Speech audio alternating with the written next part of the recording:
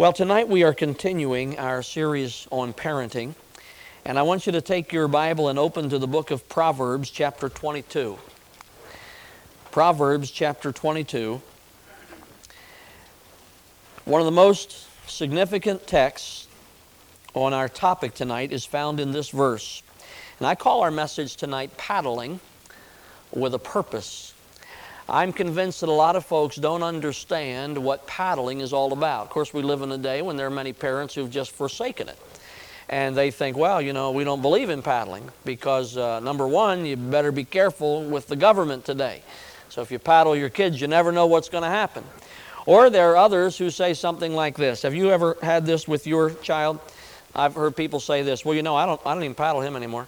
You know why? You could paddle him 25 times a day. It does absolutely no good. Do you have one of those? Were you one of those? Or maybe this.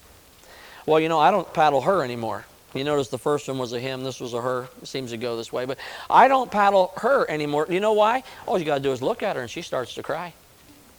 I mean, what's the sense of paddling her? All you got to do is look at her. As soon as you look at her, she just starts to cry. So we just don't paddle her anymore. Now listen, paddling is taught in the Word of God. And there's a reason for it. And so it doesn't have anything to do with the idea of you and I as parents thinking, well, it doesn't do any good anyway. No, it doesn't matter whether you and I think that. Or, well, there's no sense in paddling her. She cries. The goal of paddling is not tears. There's more to it than that. And so we want to see that in the Scriptures tonight. And I want to encourage you as a parent. I know the little guys are going to be upset, oh, why did the pastor have to speak on this? But I want to encourage you as parents to get hold of this truth. It is an absolutely critical truth. And we are reaping, in the church today, we are reaping the results of people who have thought they found a better way than God's way. And you cannot do that. You'll never find a better way than God's way. What we want to do is find out what God says, put it into practice His way, and then trust Him for the results. Follow with me as I read this verse, Proverbs 22 and verse 15, and then we'll pray. The verse says, foolishness is bound in the heart of a child, but the rod of correction shall drive it far from him. Let's pray together. Our Father, we need your help tonight. As we do every time we open the Scriptures, we are not able to simply reason our way in the Word of God. We need the ministry of thy Spirit to give us understanding. And so we ask for that tonight. And we pray that you will teach us and you'll instruct us and you'll strengthen our convictions to be obedient to the Word of God. Even if we don't always understand it, even if we don't always see it working the way we think it should, may we have a great enough faith in Thee to obey your word, to do what you tell us to do, and trust you to make the difference. We'll give you thanks and praise as we ask in Jesus' name, amen. Now look at the verse again, will you please? It says, foolishness is bound in the heart of a child, but the rod of correction shall drive it far from him. Now let's take the verse apart a little bit. It says foolishness. Now your child is not a fool. Your child was not born a fool. The danger taught in the Scriptures is that people can grow up to become fools. Foolishness, or the tendency to become a fool, is what's talked about right here. Foolishness, or the tendency to become a fool, is bound in the heart of a child. Now I want you to see the word bound. That word is translated bound only a couple of times in the Bible. Most often, the word that is here translated bound is translated in our Bible by the term conspire, or conspiring. Now that's a little different emphasis than bound, isn't it? If you think of something bound, you normally think of something that's tied up. And I want you to let go of the picture that foolishness is, in a sense, bound or tied up in your child's heart. That's not the emphasis. This word is more often translated conspire or conspiring. And when somebody is conspiring, you think of somebody who is plotting and planning, and they're at work. You know, they're behind the scenes doing this evil thing. Well, that's the term. Foolishness is bound, or foolishness is conspiring in the heart of a child. Every child. Every child. Now, to get the full impact of this verse, we need to think about the heart. What's the heart? The heart, for you and for your child, the heart is the deepest part of your being. That's the heart. Foolishness is conspiring in the deepest part of your child's being. Think about the heart. The heart is where somebody gets saved, right? That if thou shalt confess with thy mouth the Lord Jesus, and shalt believe in thine heart that God hath raised him from the dead, thou shalt be saved. That child of mine is going to get saved when he believes with his heart on the work of Christ at Calvary. Now, if foolishness, or the tendency to become a fool, is conspiring in his heart, that's pretty serious business. At the same time, the Bible tells us that the fool hath said in his heart, there is no God. So while the heart is the place where a child or anybody receives God and responds to God, so it is at the heart level that somebody rejects God. Why does the Bible say the fool has said in his heart, there is no God? I think we talked about this a number of weeks ago. Because, you see, a man has every reason to believe in God. So man does not really reject God in his mind. He has every reason to believe in God. The heavens declare the glory of God. What makes him a fool? What makes him a fool is that he has every reason to believe, and with all the reasons to believe, he still rejects. Why? Because the rejection of God is not something that occurs at the mind. The rejection of God is something that occurs at the heart. And so if foolishness is conspiring in the heart of a child, and I can do something about it, then I better make sure I do something about it. The Bible tells us, as he thinketh in his heart, so is he. That's you. It's me. I am not necessarily what I appear to be outwardly. You are not necessarily what you appear to be outwardly.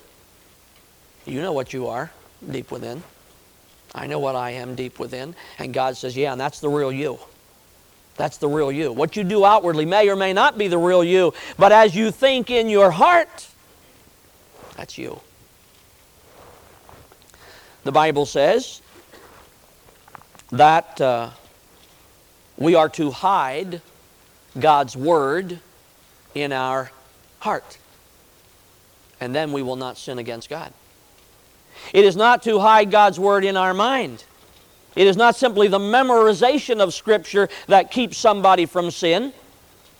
It's when Scripture is taken to the deepest part of my being that it keeps me from sin. It's when I take the Scripture into my heart.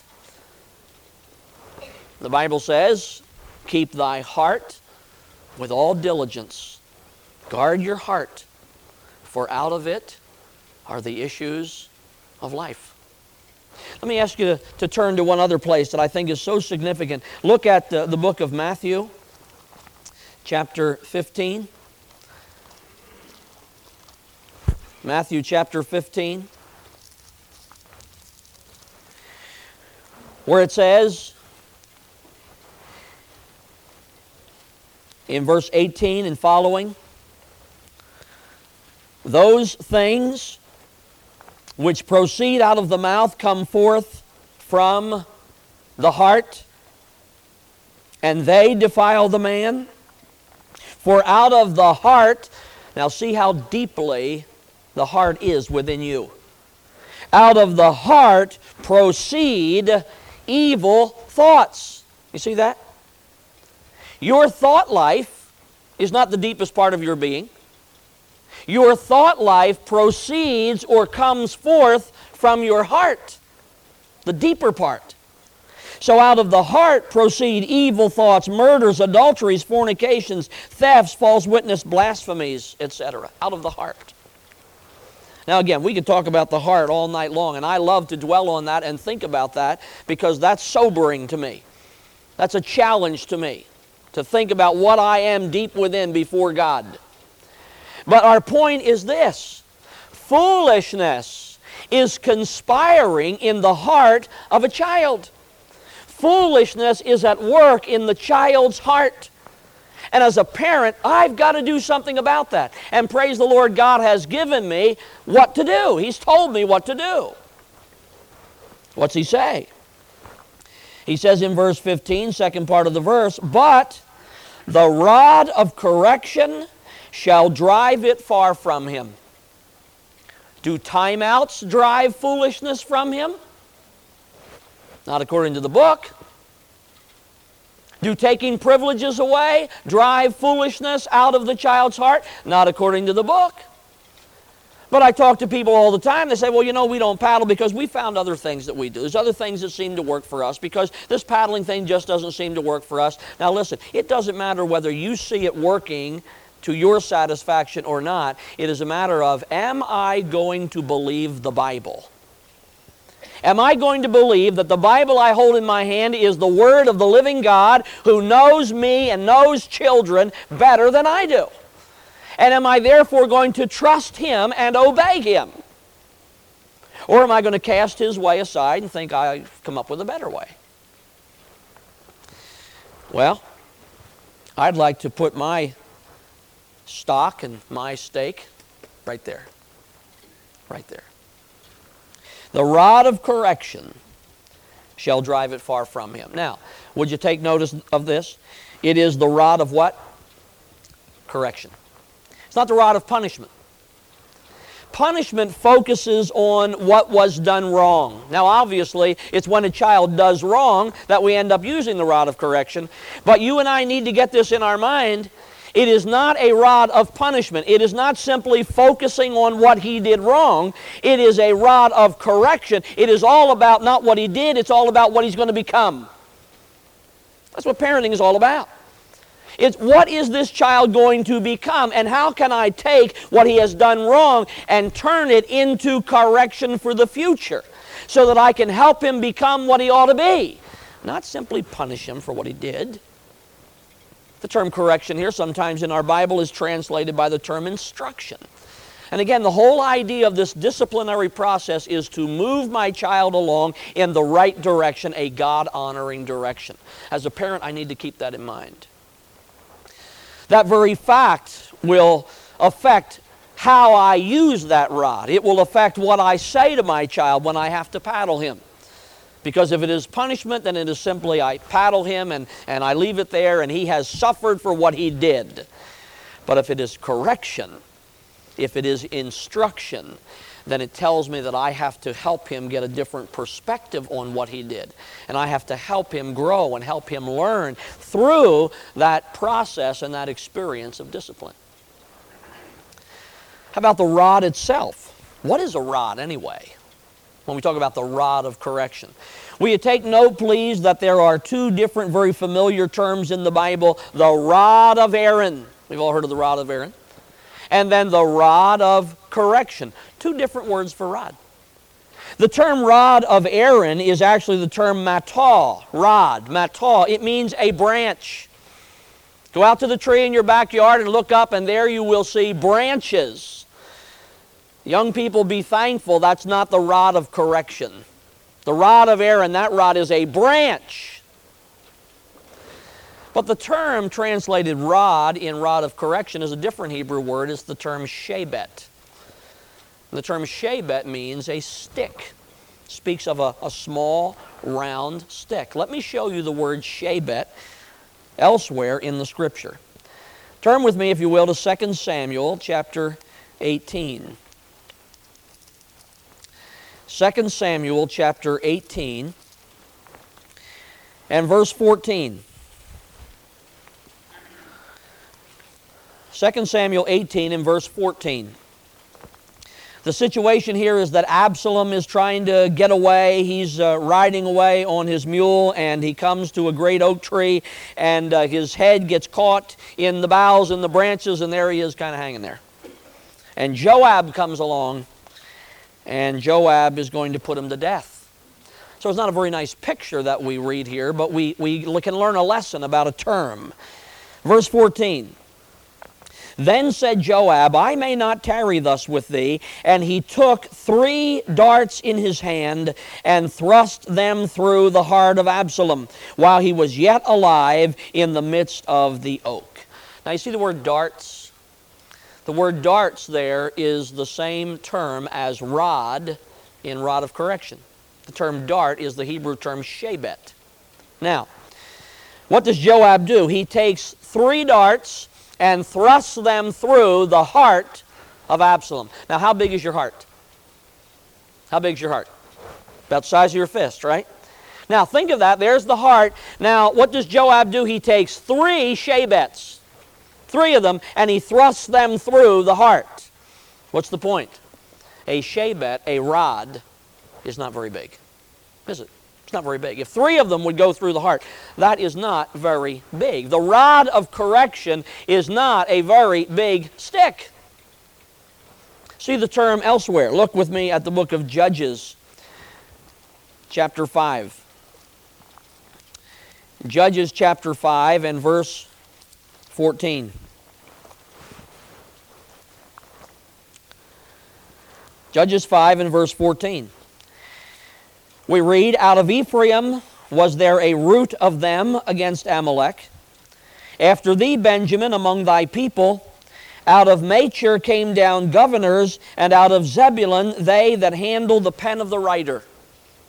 If you have your Bible open to that verse, just look at it for a moment and find the term pen. The pen of the writer. Now, the pen is that word shebet. Now, a pen isn't very big, is it?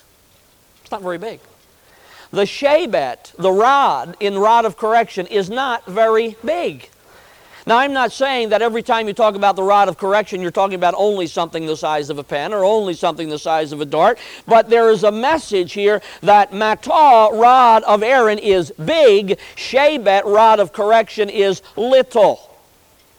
That's why, for instance, in Proverbs 23, if you still have your place in Proverbs 23, it says in verse 13, withhold not correction from the child, for if thou beatest him with the rod, he shall not die. See that?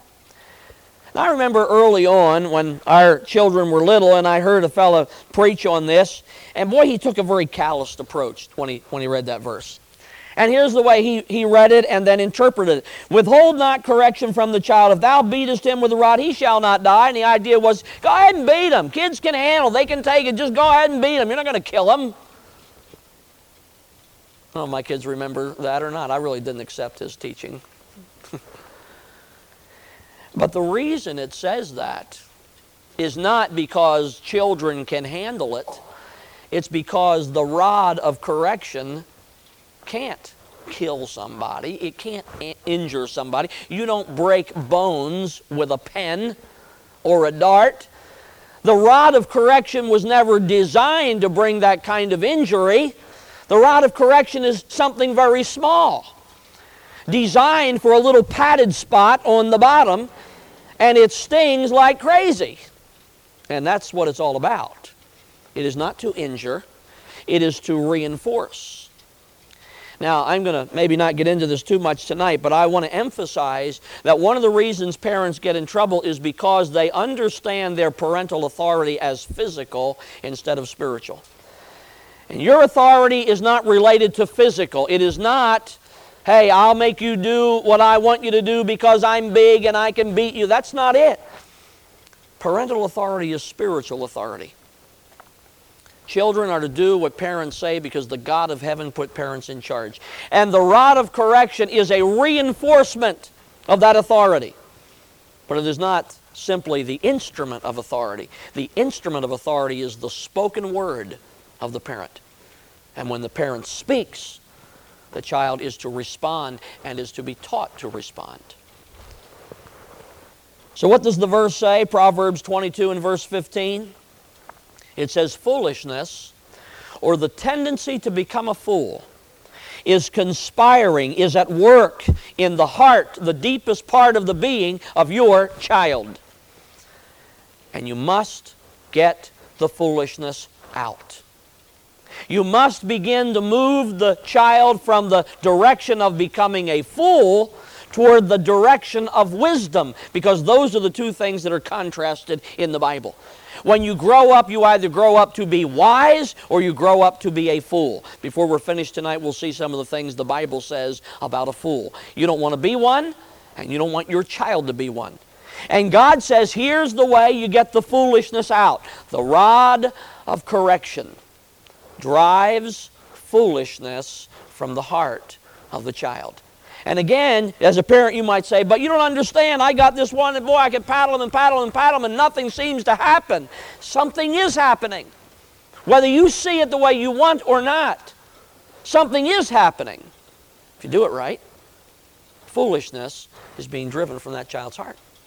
You say, oh, but she's so sweet. You know, I can't stand to paddle her. I mean, she is so sweet. Look at those eyes. I mean, how can you paddle a little gal like that? Come on, I'll tell you why. Because foolishness is conspiring in her precious little heart. And God says, the rod of correction shall drive it far from her. Sometimes those precious little eyes are indicative of the fact that foolishness is having great success. And she's becoming quite a master of things. And she knows how to take Daddy and just wrap him right around her little finger. We've been there, haven't we? Look with me at some other places in the Scriptures. Look at Proverbs chapter 13 and verse 24. A very significant text. Proverbs 13 and verse 24. Here it says, he that spareth his rod hateth his son. Now, most parents would say, oh, wait a minute, I don't believe that. Don't tell me that if I don't paddle my child, that I hate my child. Because most parents would say just the opposite. Oh, I don't paddle them. I just can't stand to paddle them. I can't stand to see them cry. I can't stand to do that. It's a terrible thing. I just hate it. You know, kids don't believe what you and I used to not believe when our parents said this hurts me more than it hurts you. Remember that? And you look up there and say, that's what you think. But you young people here tonight, I want to tell you something. It hurts Mom and Dad more than it hurts you. Understand this message. He that spareth his rod hateth his son. How could the Bible say that? The Bible is saying that to an understanding parent. The Bible is saying that to somebody who believes the Bible. The Bible is saying that to somebody who realizes this. If I spare the rod, if I don't discipline my child God's way, then I'm going to let that child grow up and become a fool. And if you as a parent are willing to ignore what the Bible says about discipline and correction and let your child grow up to become a fool, you must hate him. You must hate him. If you really love him, then you will discipline God's way. The verse goes on and says this, but he that loveth him chasteneth him betimes. Now the key term there is the term betimes. You could render that term early, or literally, and don't let this scare the young people, but literally it means with the dawn. That's an interesting little phrase, isn't it? He that loveth him chasteneth him with the dawn. Kind of like, man, every morning. Okay, John, out of bed. Let's just get this day started off right. I'm going to go ahead and paddle you. Maybe you'll have a good day. No, that's not the idea. But the idea is this, that it's something that you do earnestly. It's something that you do diligently. It's a situation that you are on top of. Let's suppose you had a lot of work to do on a Saturday morning. And all week long you've been thinking about it. Man, I've only got so much time and I've got so much to do. So Saturday morning comes. What do? Do you sleep into 11 o'clock? No. What do? You spring out of bed early because you want to be on top of this project, kind of up and at 'em. Hey, we got a lot to do. Let's go. It's going. That's the idea of this term. In other words, this is the parent who looks at that child and says, I can't let this go. I've got to be on top of this. God has given me this child, and I have to be diligent and earnest about the disciplining and care of my child. Parenting is a project. In some ways, it doesn't last long. In other ways, you are going to be a parent for the rest of your life. But these early stages of development and training and molding character, there's not a lot of time to get that done right. We'll see that in just a moment in another verse. And the idea of this verse is, if you love your child, you will be a very, very diligent parent. You are going to be right on top of what's happening in that child's life, and you're going to move him in the right direction, and that includes the rod. Look at yet another verse. Look at Proverbs chapter 19 and verse 18. Very significant statement. Proverbs 19:18 says this, "Chasten thy son while there is hope, and let not thy soul spare for his crying." And again, built into this shows that a loving parent does not enjoy the experience of discipline. The loving parent wants to stop. The loving parent doesn't want to discipline. He sees his child cry, and he says, I don't like that. And God says, now look, don't let your soul spare for his crying. Don't let those tears stop you from doing what is right. The urgency of the verse is this, chasten thy son while there is hope. The term hope is literally the term cord. It could have reference to the umbilical cord. And the idea being, as you know, when a child is born, the child is attached to his mother by a cord. And the idea of that concept of attachment is simply this, that as the child is born, in a physical sense, the cord is cut. And immediately the child begins to develop independence and move away from its parent. And you know as a parent that while your child is very young, there is very, very close attachment. But as the years start to go, the child develops the independence. And the whole point is this, you chasten your child while there is that close attachment, while there is that cord, or as it's put here, while there is hope. And the idea being, the older your child gets, the less hope you have. If you don't do it right early, you're going to have a terrible time once that child reaches 14, 15, 16, 17 of ever bringing them back around. And sometimes parents come and they say, hey, what am I going to do with this child? Look, he's 17 or 18. And unfortunately, sometimes we have to say, listen, he might be beyond hope, except for the grace of God. See what that verse says? It says, hey, Mom and Dad, there's an urgency about this thing of parenting. And you and I need to do it right while there's hope, while there's that attachment, while they can't, walk out the door and pack their bag and all that kind of thing. No, you got those precious years where they're ornery and whatever, but that's the time you got them. And you can deal with them and train them and correct them and move them in the right direction. But if you let your child get too far off on his own or her own, you'll lose hope. It's too late. Parenting is very, very important. Important to do it right. Now look at chapter 29. Proverbs 29 and verse 15.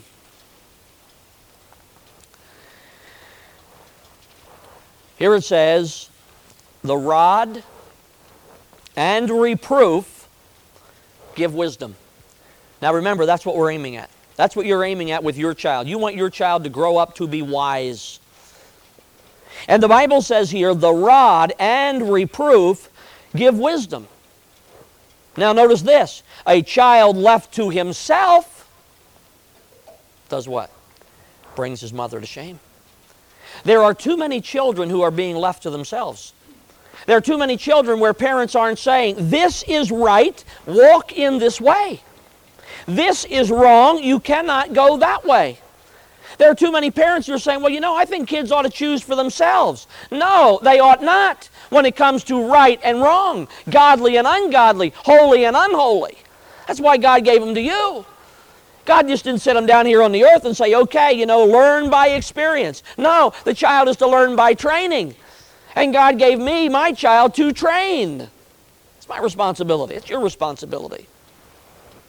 And so here's what it says. The rod and reproof give wisdom. Now we've touched on the rod. I want you to think about the word reproof. The word reproof carries with it not simply rebuke, but rather the term reproof means to bring to what is right, to correct, to bring to what is right. Sometimes as parents, all we do is rebuke.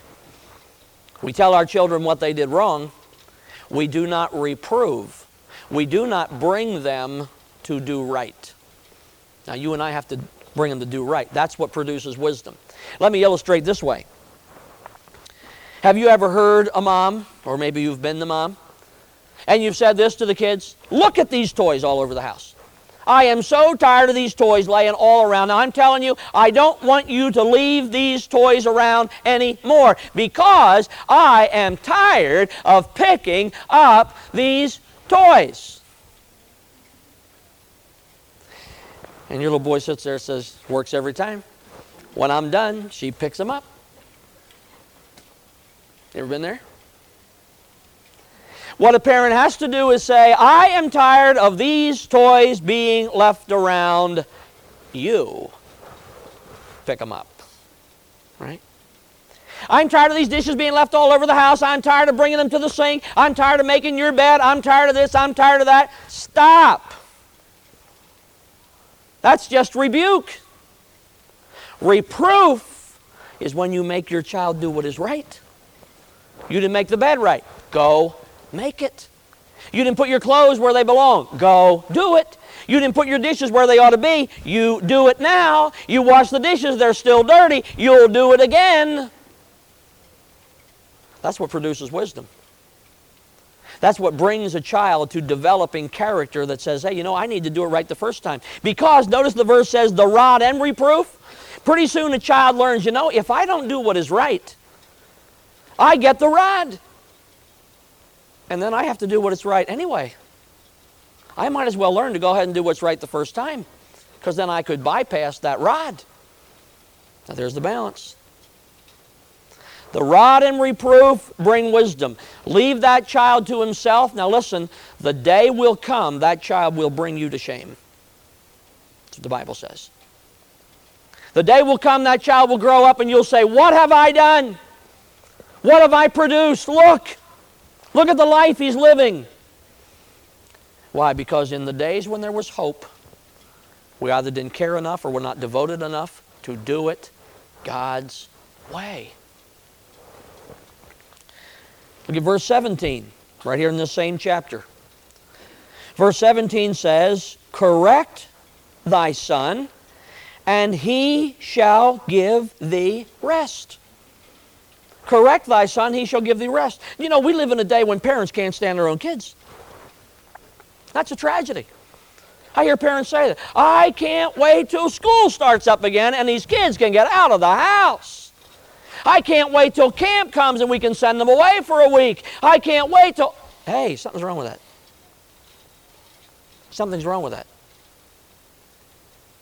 If you cannot stand your own kids, it is your fault. It's your fault. It's not their fault. Listen, kids will try anything. Right? Kids will try anything. I mean, you never know what a child is going to do. What makes the difference is not what your child might try. It's how you respond to it. It's what you do about it. It's whether or not you correct him so he gives you rest. Look at the next part of the verse. It says, yea, he shall give delight unto thy soul. That's what's supposed to happen. That's what's supposed to happen. Our attitude as parents is this: man, I love when we're together as a family.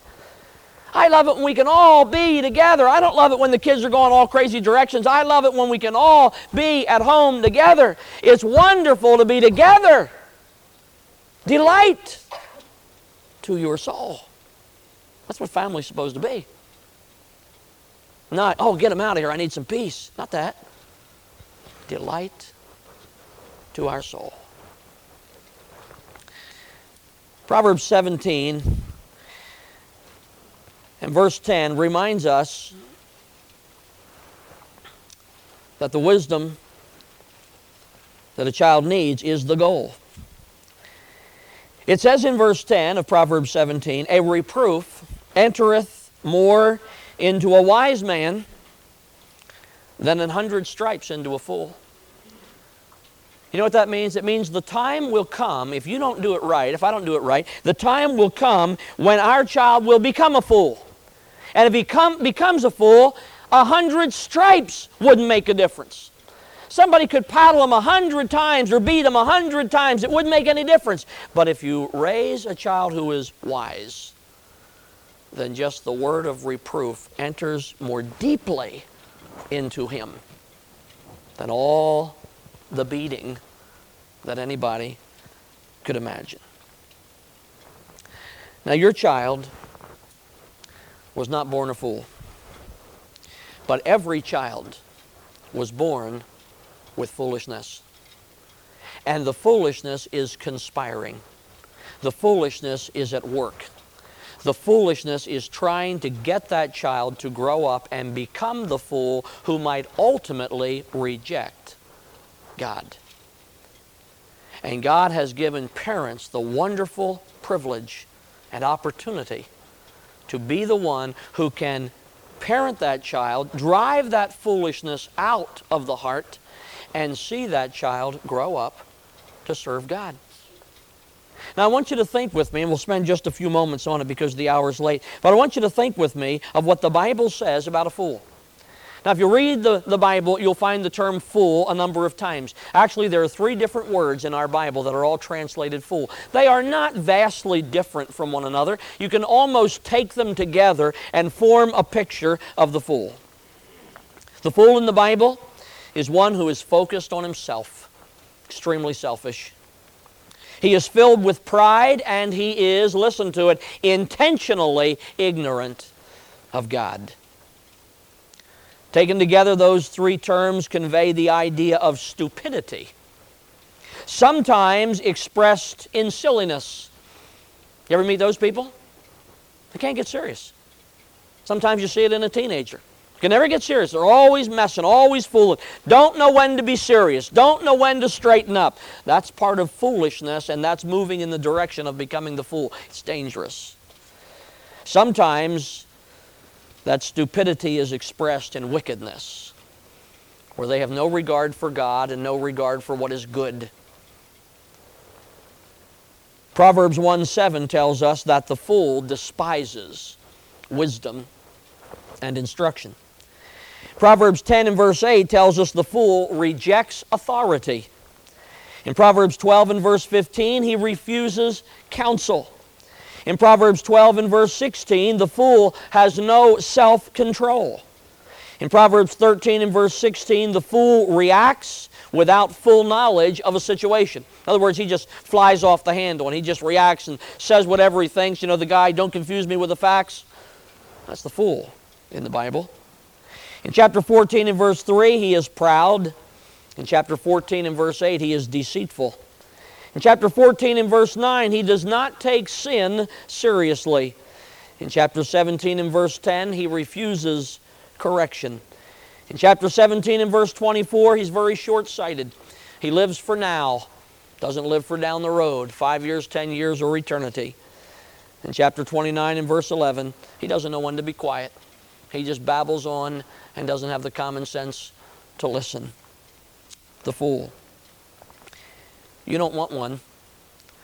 The Bible says in chapter 17 of Proverbs in verse 21, he that begetteth a fool doeth it to his sorrow, And the father of a fool hath no joy. Verse 25 of the same chapter says, a foolish son is a grief to his father, and bitterness to her that bare him. God didn't give any of us a fool. But God gave to every single one of us who are parents a child that had foolishness present and active in the heart. And while God is the only one who saves souls, parenting, molding the character, bringing that child to appreciate what is right and developing that child to go in the direction he ought to go, that is assigned to parents. And God tells us the kinds of things that we're supposed to do. And one of those is to, in a proper way, make use of the rod, the shebet of correction. Now, there are other things that I'm going to bring out next week in kind of a follow-up to this message, along with just another part of the whole series. But sometimes people say, well, how long, should you paddle a child? When does a child get beyond that stage? I really believe that when a child reaches about 10, 11, 12, they should never have to be paddled again. By that time, the foolishness should have been driven out and a measure of wisdom should have been built in, so that the parent is not now somehow trying to, again, physically bring this child into subjection or whatever goes along with it. But by that time, the parent should have achieved this level, that when he speaks or when she speaks, the child is ready to respond with a measure of godliness and wisdom. That's our goal. Now, I want to say this for some of the young people who might be sitting here and they're thinking, man, I'm 11 years old, this is almost over. Now, that perhaps is going to be determined as to whether or not you are becoming wise. And as a young person here tonight, you ought to look at life seriously and say, I want to become a wise person, not a fool. I don't want to live foolishly. I want to become wise in my walk with God. And that's available to every person in this room. Young people who can get hold of that earlier, 7, 8, 9, you might never have to be paddled again if you demonstrate wisdom and a seriousness about life and a walk with God. Because the rod of correction is all about that. Driving foolishness from the heart and beginning to produce wisdom. But don't you forsake God's way. There is nothing that can substitute, and I'll guarantee you nothing that can improve on what this book says.